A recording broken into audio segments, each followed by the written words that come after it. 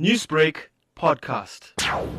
The responses have been mostly against what Shashi Naidoo has said rather than for it. There has been a small group of people who are protesting her right to support Israel. There's quite a few issues that arise from this. Freedom of speech, the support of something that is blatantly immoral. There's quite a few issues that are arising from this, and especially from a media influencer or a media personality that come to the fore, which we have to focus on as a community or a society of social media users.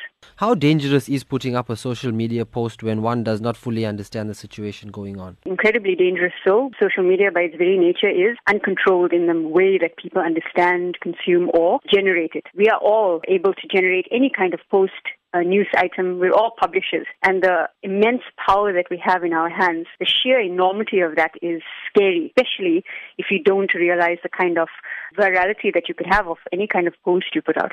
And Shashi Naidoo as a media personality, even more so. Every person who has some kind of hold or wield over a community have an incredibly large responsibility to ensure that any kind of communication they put out reflects not only directly themselves, but the kind of community or society they're coming from. She now claims to be receiving death threats. How then should social media users show restraint with their outrage after seeing this post? People have a responsibility to understand what their response to any kind of speech might be. So the speech that we're talking about, generally if hate speech, people are very quick because it's so easy to type up something and put it out into cyberspace. You're not physically in front of someone to have an accountability or to manage your response to something. I think people have to step back, and even more so, the ability for us to think before we speak or to type, and to know how our comments will incite any kind of action in the larger media space needs to be thought of. How we move forward as a society is very indicative of whether we are going forward or backward. She has issued an apology saying that she didn't fully know the politics behind the situation. Your thoughts on that apology? Putting out a comment means that it was a very poor decision on her part not to have thoroughly investigated what she was going to say initially, and then because of the intense backlash.